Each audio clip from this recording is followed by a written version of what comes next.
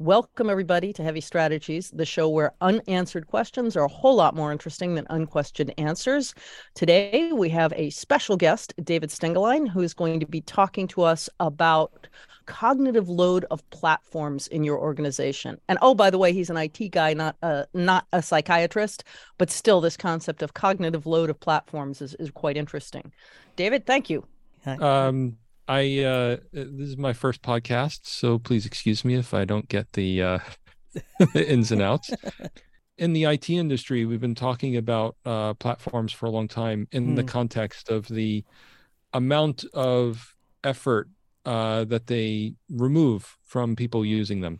So when you say platforms, you're talking about things like VMware for virtualization. I have a nice, simple working definition of platforms. A platform is a place or a system that allows you to build things and gives it a home. And the other thing that a platform does is it either takes work away from you or at least abstracts work, capture the work that you might need to do, or just make it easier to do the things you need to do. So operating systems fit into this. Salesforce fits into this, VMware, but I'm mostly focused on technical platforms like the VMwares and Kubernetes and Cloud Foundry and serverless and things like that. And I was, recently doing some research and finding other people that have said congruent things, I'd say, with cognitive load is that everyone's focused on the developer experience and how do we make it as easy as possible for them to get their job done. If you make their job really easy, you're making someone else's job really hard because, the cognitive load is a thing across the entire organization. So if you trivialize things for someone, you're probably making them really complex for someone else. But I think we don't necessarily think through what are the impacts of cognitive load organization-wide, as opposed to just focusing on developer experience. There's some additional stuff beyond just cognitive load where there's something called mental workload, where there's been a bit of research in that, and NASA has focused on that because cognitive load theory is very focused on learning and specifically what happens in like a classroom environment, learning environment. How do you get people to absorb material? And it kind of crosses over a bit into task-oriented things that are not quite learning, but mental workload kind of embraces the full range of challenges with getting things done. We create platforms in IT, and the purpose of the platforms is to reduce the cognitive burden, that is how much we have to learn to achieve an outcome. The alternative would be that you would be handcrafting some artisanal virtualization platform or some container platform. That's not realistically practical. So humans necessarily start to create platforms, say, like around containers. Docker was an early one, subsequently replaced by Kubernetes, subsequently replaced by serverless, which is even abstracting even further away. And you're saying, or at least hinting at, the fact that that is a psychological factor, and it's to do, at least in part, with cognitive load and the human ability to only understand so much. Exactly. It's understand and juggle. And you brought up a very good point about learning these things, because it's one thing to learn about a platform and how to work with it. And then it's another thing to actually use the platform. Right. So this is coming down to the idea behind the metaphor I use here is cars. Just because you drive a car doesn't mean you're a mechanic. Exactly. Right. And just because you write Java code doesn't mean you're a kernel developer. And that's the thing that you brought up, the progression from, VMware on, you can go backwards too. Platforms, operating systems are platforms. And, people don't care about processes and memory management and block storage anymore. That's all been moved down the stack. It's there. It's abstracted more and more layers down as we go on. These layers of abstraction keep getting built over because the things that we're trying to do are higher and higher level. And we're trying, the cognitive load kind of shifts. It's not like it's a consistent fixed thing. Things we're able to attempt because of the work being taken away from us, the undifferentiated heavy lifting, right? As more of that gets taken away, we get to think about other things. And those other things tend to be sometimes more and more challenging. It's almost like this treadmill, right? The platforms need to get better because the things that we're attempting as they get better are more complex. And I think there's a few things going on there. Once you move, we start off understanding things like storage and as blocks, and then networks as packets, or in the old days it was frames, and now it's packets, and now it's some imaginary frames. Come on. Over time, we build complexity on top of those.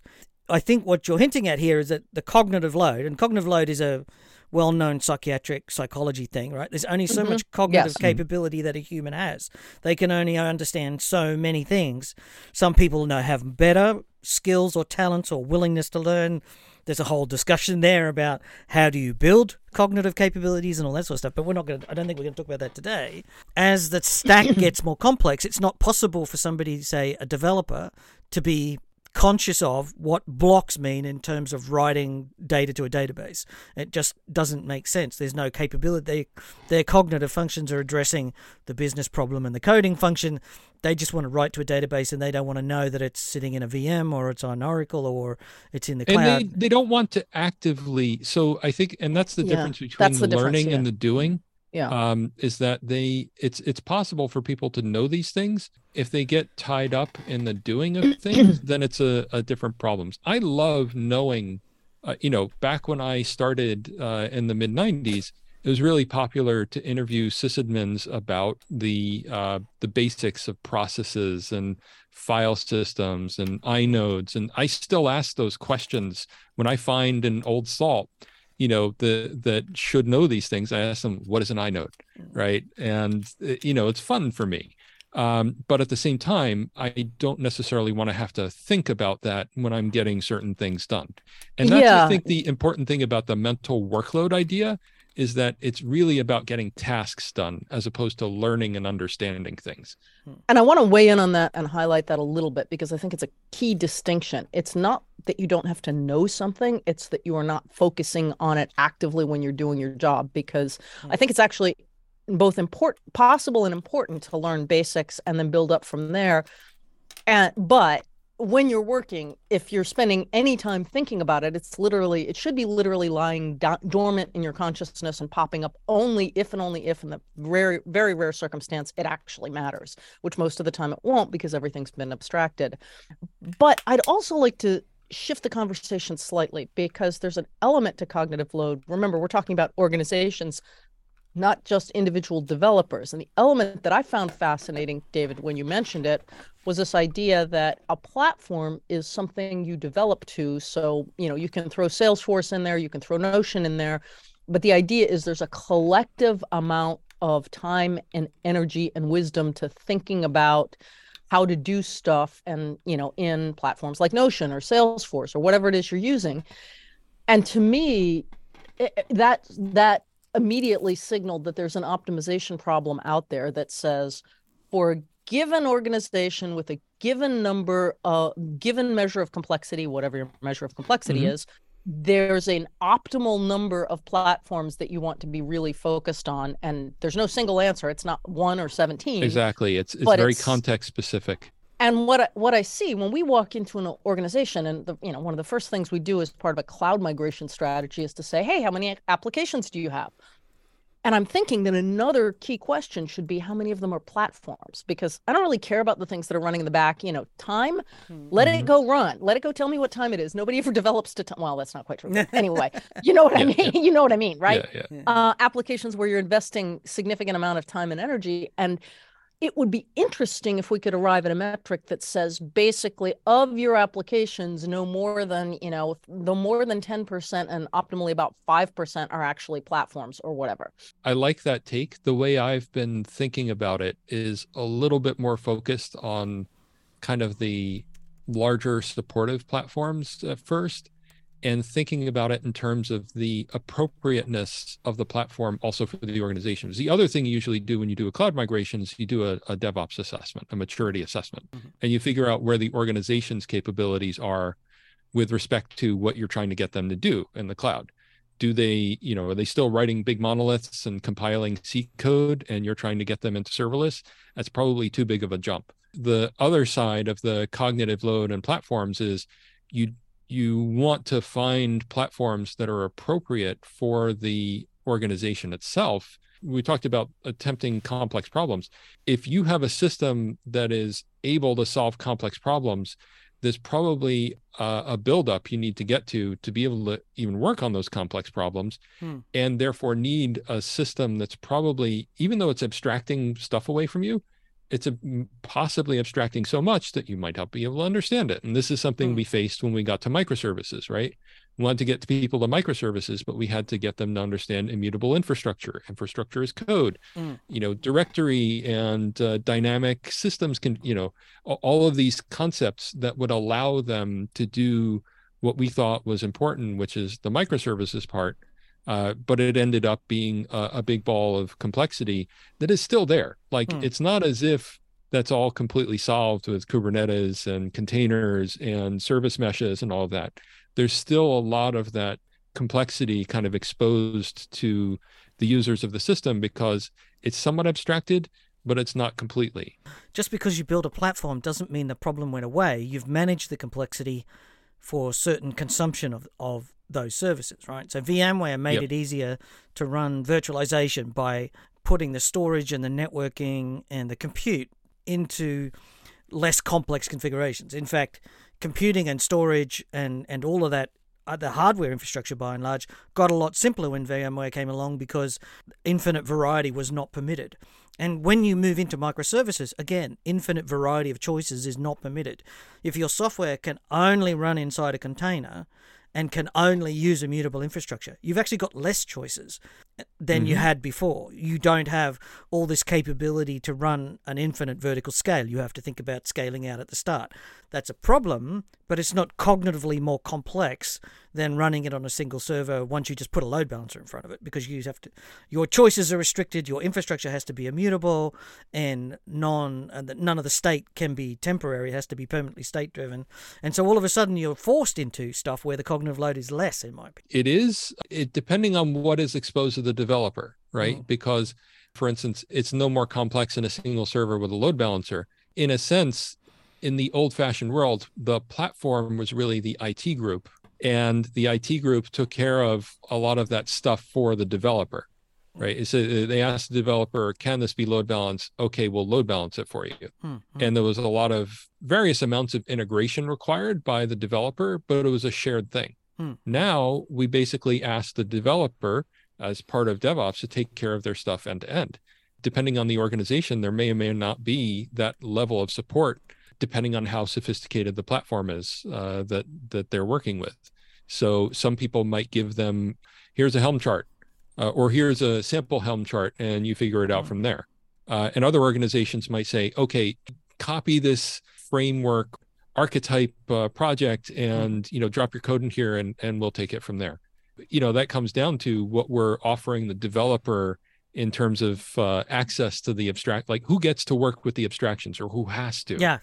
One of the interesting things about load balancing is that the eighth, not most profitable, but the thing that customers spend the most money on, number 8 is elastic load balancing in AWS. The service that AWS provides is such an expensive service to consume that you could make the case that it's not fit for consumption. But because the developers don't care, they don't see the costs 9 times out of 10, there's not an instant feedback loop on that. Whereas in before, when it was done on some sort of hardware load balancer, the cost was trivial. The cost of a load balancer was never number 8 in the infrastructure cost. It was just like you bought it once every 5 to 10 years. And it was a rounding error. It was a rounding error in the overall cost. And yet now Amazon's managed to convince customers that elastic load balancing is worth 5 to 10% of their overall bill. It's amazing. Well, I want to sort of grab onto what you just said, Greg, and sort of carry this a little bit further. I think the concept of cognitive load of platforms is really interesting, and anyone who's listening is probably going, oh, wow, yeah, never thought of it that way. But at a practical level, what do you do with it? Our audience is architects, chief technology officers, and if they're saying, okay, now I need to think about this, I sort of had an intuitive sense that I don't want to have too many tools running around my environment, but what do I do with the knowledge that there's such a thing as cognitive load, that it affects organizations as well as individuals, and that it applies to platforms? Those are 3 novel things. What do you do? Like, what are things? I just want to jump in because I've often thought of cognitive load when I'm building teams and managing project teams, and the project teams that are failing most often don't have the cognitive capabilities. That is, they can't see the business issue, they can't see the how the technology brings benefit. They can't comprehend the vision of what this new technology or this upgrade will do, and they really struggle. And the project teams that generally are more successful are where the executives or the senior architects are people who say, yes, we have a clear vision, we understand what's going on, I understand this technology, I understand what this is, and it can go ahead. Is that a reasonable interpretation, David? So that, to me, seems a lot like a team topologies approach. They bring in cognitive load as far as once you have a well-functioning team, then either they know what they're doing or not, which is sort of what you're getting into. The context isn't necessarily set right for them, or they're overloaded with work. And their focus is on like right sizing the teams or right sizing the work on the teams, because they kind of take maybe the somewhat naive view. I wasn't just alluding to sizing of teams. You can put 10 incapable people on a team and that you'll still end up with incapability. What I'm more using cognitive load for is to say, go back to the executives and say, these people don't have the necessary skills or the necessarily emotional intelligence or the necessary will to excel. I'm not using cognitive load as a discriminator. Sort of, if you take IQ tests, tests were invented in France to evaluate students for what they needed to learn, where their gaps were. And it got brought over to the US as a filtering function for how smart people are. And so the way I look at cognitive load, it is a measure of how well the organization is functioning. Through that, potentially how well the platform that they've chosen is serving them. So to be more specific about what Jana was asking is, if you have some feel that the cognitive load distribution isn't good or something like that, even without thinking about it directly as cognitive load, you can go out and evaluate how good your platform is. And so the way that people usually rate platforms these days is by ilities. You have the scalability, the securability, there's this huge list of ilities, they now call them. What I think is that in addition to rating your platform in terms of objective technical aspects, you also need to take an activities view. What does it take to actually work within the platform?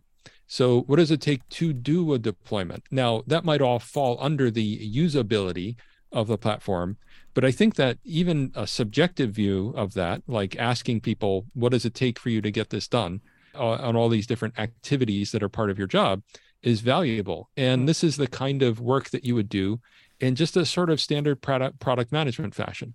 And so if you're running a platform or a technology organization in general, one of the best things you can do is treat it like a business with customers who have options and needing to understand your customer and what their needs are.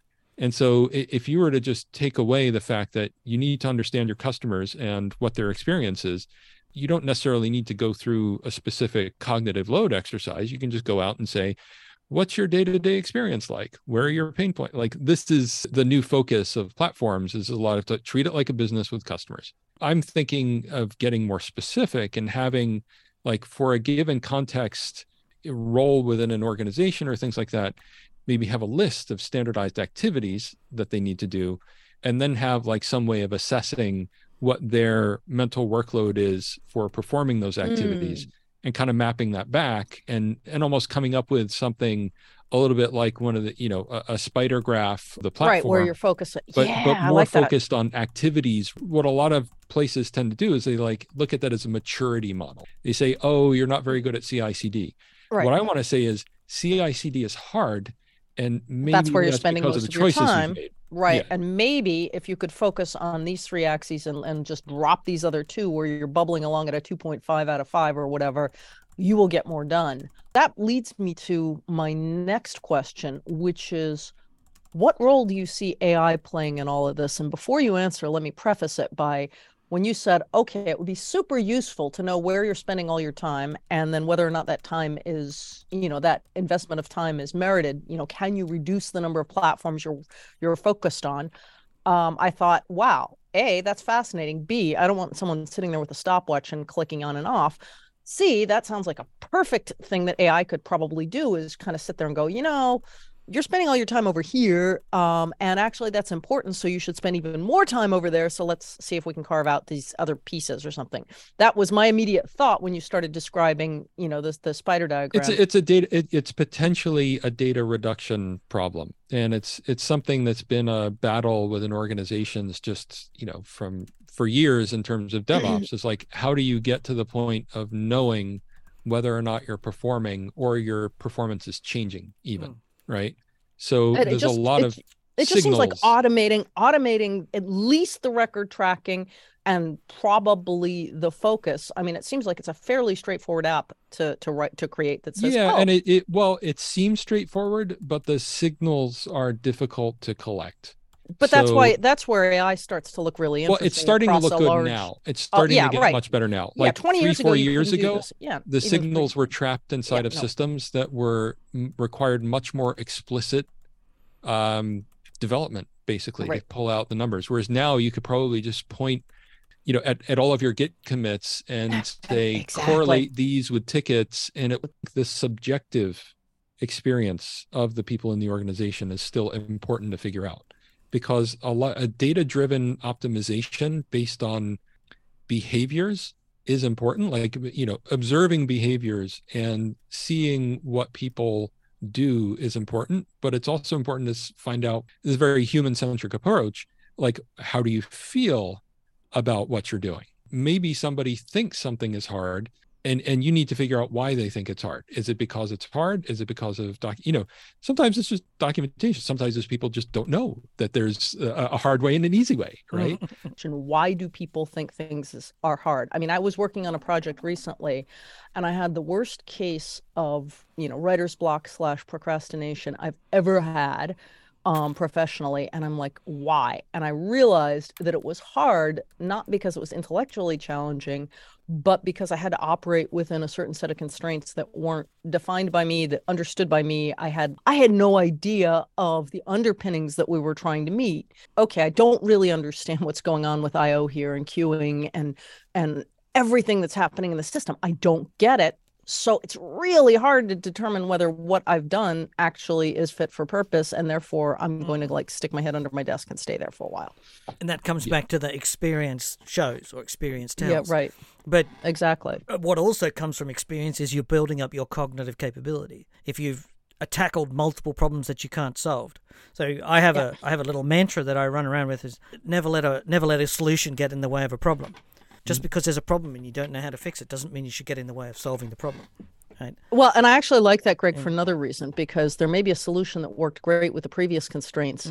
So you're walking around going, I know how to solve this problem. And this is particularly dangerous for people like us. I know how to solve this problem because it works great with the constraints. And somebody goes, yeah, but those constraints don't exist anymore. So maybe a totally different solution. You think you've come in so many times, you and I have worked with people who would have said, oh, I know how to fix this. I'll use this solution that I use somewhere else, without any awareness that a better technology has arrived or a better platform has emerged. Yeah, and that's the trade-off between experience and innovation. We fight that constantly. I mean, the reverse is true, right?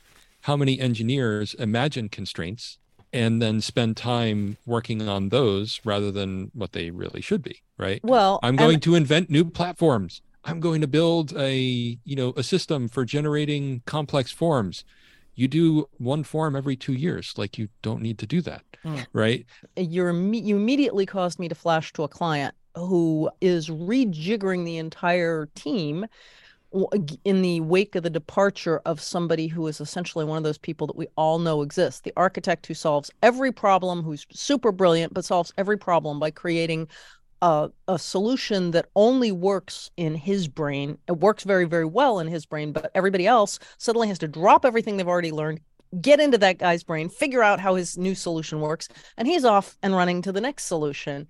And when you think about that, it's sort of it's a good way to look at your team to say, okay, how good are they at repurposing existing scenarios so that you're minimizing the cognitive load for everybody else, versus I'm minimizing my own cognitive load because I've created a solution that works only for me, so I don't have to worry about learning. Yeah, exactly. There's not a very even distribution there, right? Like, the architect has a role, and so do the other people in the organization. And, in that one, it's unbalanced, right? It's one of those, the cognitive load is all being thrown into someone who, like you said, it's in some ways he's taking it on because he can do it for other people, but at the same time he's making it harder and easier. And the hard part comes when he leaves and nobody else understands how to do what needs to be done because that was never spread around. There's another interesting concept I ran across when I was kind of researching into this called psychological capital.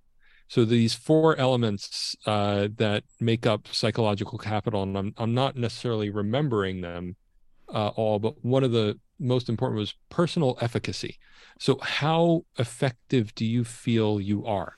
And someone's belief in that, like their ability to get things done, is a big part of their overall psychological capital. And when you think about it, your ability to feel like you can get things done is partly up to you, partly up to your environment. So if team doesn't have the understanding of what needs to be done, then it's difficult for them to feel like they're going to be effective in getting something done. Yeah. It's another form of cognitive load to work in uncertain circumstances, right?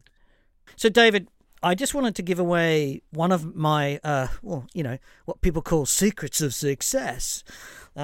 My one way that I've always approached design challenges, like I would come in as a consultant and sit down in front of these people and they would look at me and go like, well, you're the person who's going to have to come up with a solution. They'd be delegating their cognitive load to me. And of course, I'm coming in completely cold, no idea of what's going on. So I used to use what I called, in my head, a design principle called invariant design. And that was to literally locate the points in what the customers had that was invariant, that could not be changed. When you go into a consulting gig or you go face-to-face, what I'm probing for the first period of the engagement is not only what the customer wants, but the things that cannot be changed. Oh, Mr. Customer, you're using Microsoft SQL database. Can that be changed? Can we go and buy Postgres or SQL, MySQL? Is that allowed? And if the answer is no, well, hey, you've just reduced your cognitive load by a lot because you now know. And if you go in and the customer says, oh, no, I want a solution, but it only has to come from this brand, you might go, not quite invariant. If I can find a proper solution, I can change that. But for now, I'm just going to write down must come from this portfolio because it reduces my cognitive load in reaching a solution. I think, and I didn't particularly realize it as a cognitive thing. I never thought about it as cognitive load, but is that viable from your perspective? Absolutely. I mean, I'm starting out applying cognitive load specifically to platforms because it's an entry point that I have a lot of experience with. Mm-hmm. But talking with other people, we're talking about specifically like the underpinnings of technology businesses. Mm-hmm. But when you think about application architecture, if you make application architecture so complex and like especially older systems that even the architects have trouble figuring out how to get new features to work, right? Yeah. Mm-hmm. And not even thinking about the databases, just all the systems interactions that they have to deal with. A lot of times these days, the developers actually make decisions before the architects, and the architects get it after it comes out of the poop chute. Yes, and I think that's also because the idea of self-actualization has been taking hold in the industry in terms of moving, again, this personal psychological capital, which not many people think about, but making people more and more capable, right? And so you want to make developers more capable, but we haven't moved the architects into a model where they're essentially supporting teams. They're usually still stuck in the, I'm going to figure it out for you and give you the work. And so teams want to run ahead of that bottleneck, and they end up doing that. And then, you end up with that bad cycle of architect to team that, we did it, we're waiting for you, but so is like 10 other teams. You can only process one or two at a time. I think the industry shift is leading to a lot of kind of grinding. And again, it's another form of distraction, right? Because that's a lot of what, cognitive load is somewhat about, right? It's distraction. Like you're trying to work on a problem. Part of the issue with getting it done is either you know it or you don't, but also what are the extraneous things that are taking you away from the problem? Those are the three different types of cognitive load. There's the problem you're working on, the intrinsic. There's the implicit, which is the knowledge you need to work on the problem. And then there's the extraneous.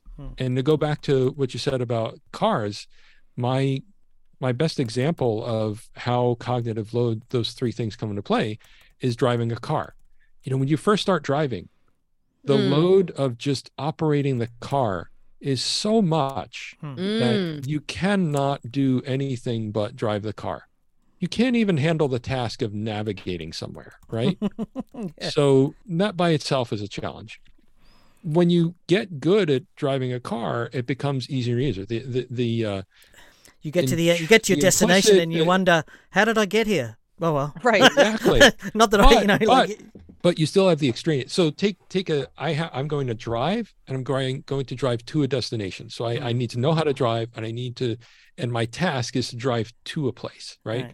But then there's traffic, or there's a emergency, there's a crash, like these extraneous things come up, and they start like taking me away from the knowledge I have going to being applied to the task. Suddenly I have all this other stuff happening. Distraction in a way. Now, it's a distraction for a developer to know about processes and memory management and yada, yada, yada in today's world, right? In it's 20 like years knowing how to ago, work a stick shift. Yeah, exactly. Like you can't even buy a stick shift from Audi anymore. In front of Kidding, like, really? no, they only sell electronic transmissions now. They're manuals, but they only do paddle shift because that's a next layer. That's a next level down. Don't be an thing. old fuddy-duddy and pretend that changing gears was a worthwhile life experience. No, it really wasn't. It was right up there with multiplying two numbers together in assembly language, but nonetheless, press the clutch. Make sure declutch. Gosh, guys, so off track. I think we can kind of call it a bit of a wrap. Greg, do you want to kind of?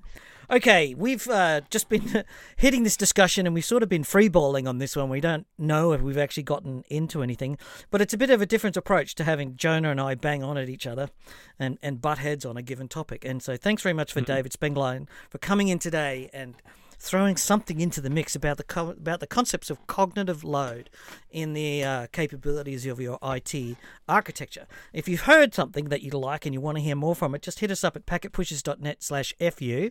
Send us your follow-up. Tell us what you thought. And if you want to hear more like this, let us know what it is that you want to hear, because somebody did write into us and say, I'd like to hear more about various things, and this show extended out from that. And also, if you are listening and you think you've got something to say, get in contact with us. We'll have a chat to you and see if you have what it takes to be on the Heavy Strategy Show. As always, you can find many more podcasts like this over on the Packet Pushers Network. Go and check it out at packetpushers.net. There's 7 more channels of technology content there for you to listen to. And don't forget to head over to community.nemertes.com. That's NEMERTES.com. That community there, just sign up and Jonah will let you in and you can participate in the Nemertes community that Jonah's got going, and you can talk about esoteric operational and management issues with a bunch of other weirdly strange operational and technology professionals. As always, thank you so much for listening. We'll see you in a couple of weeks.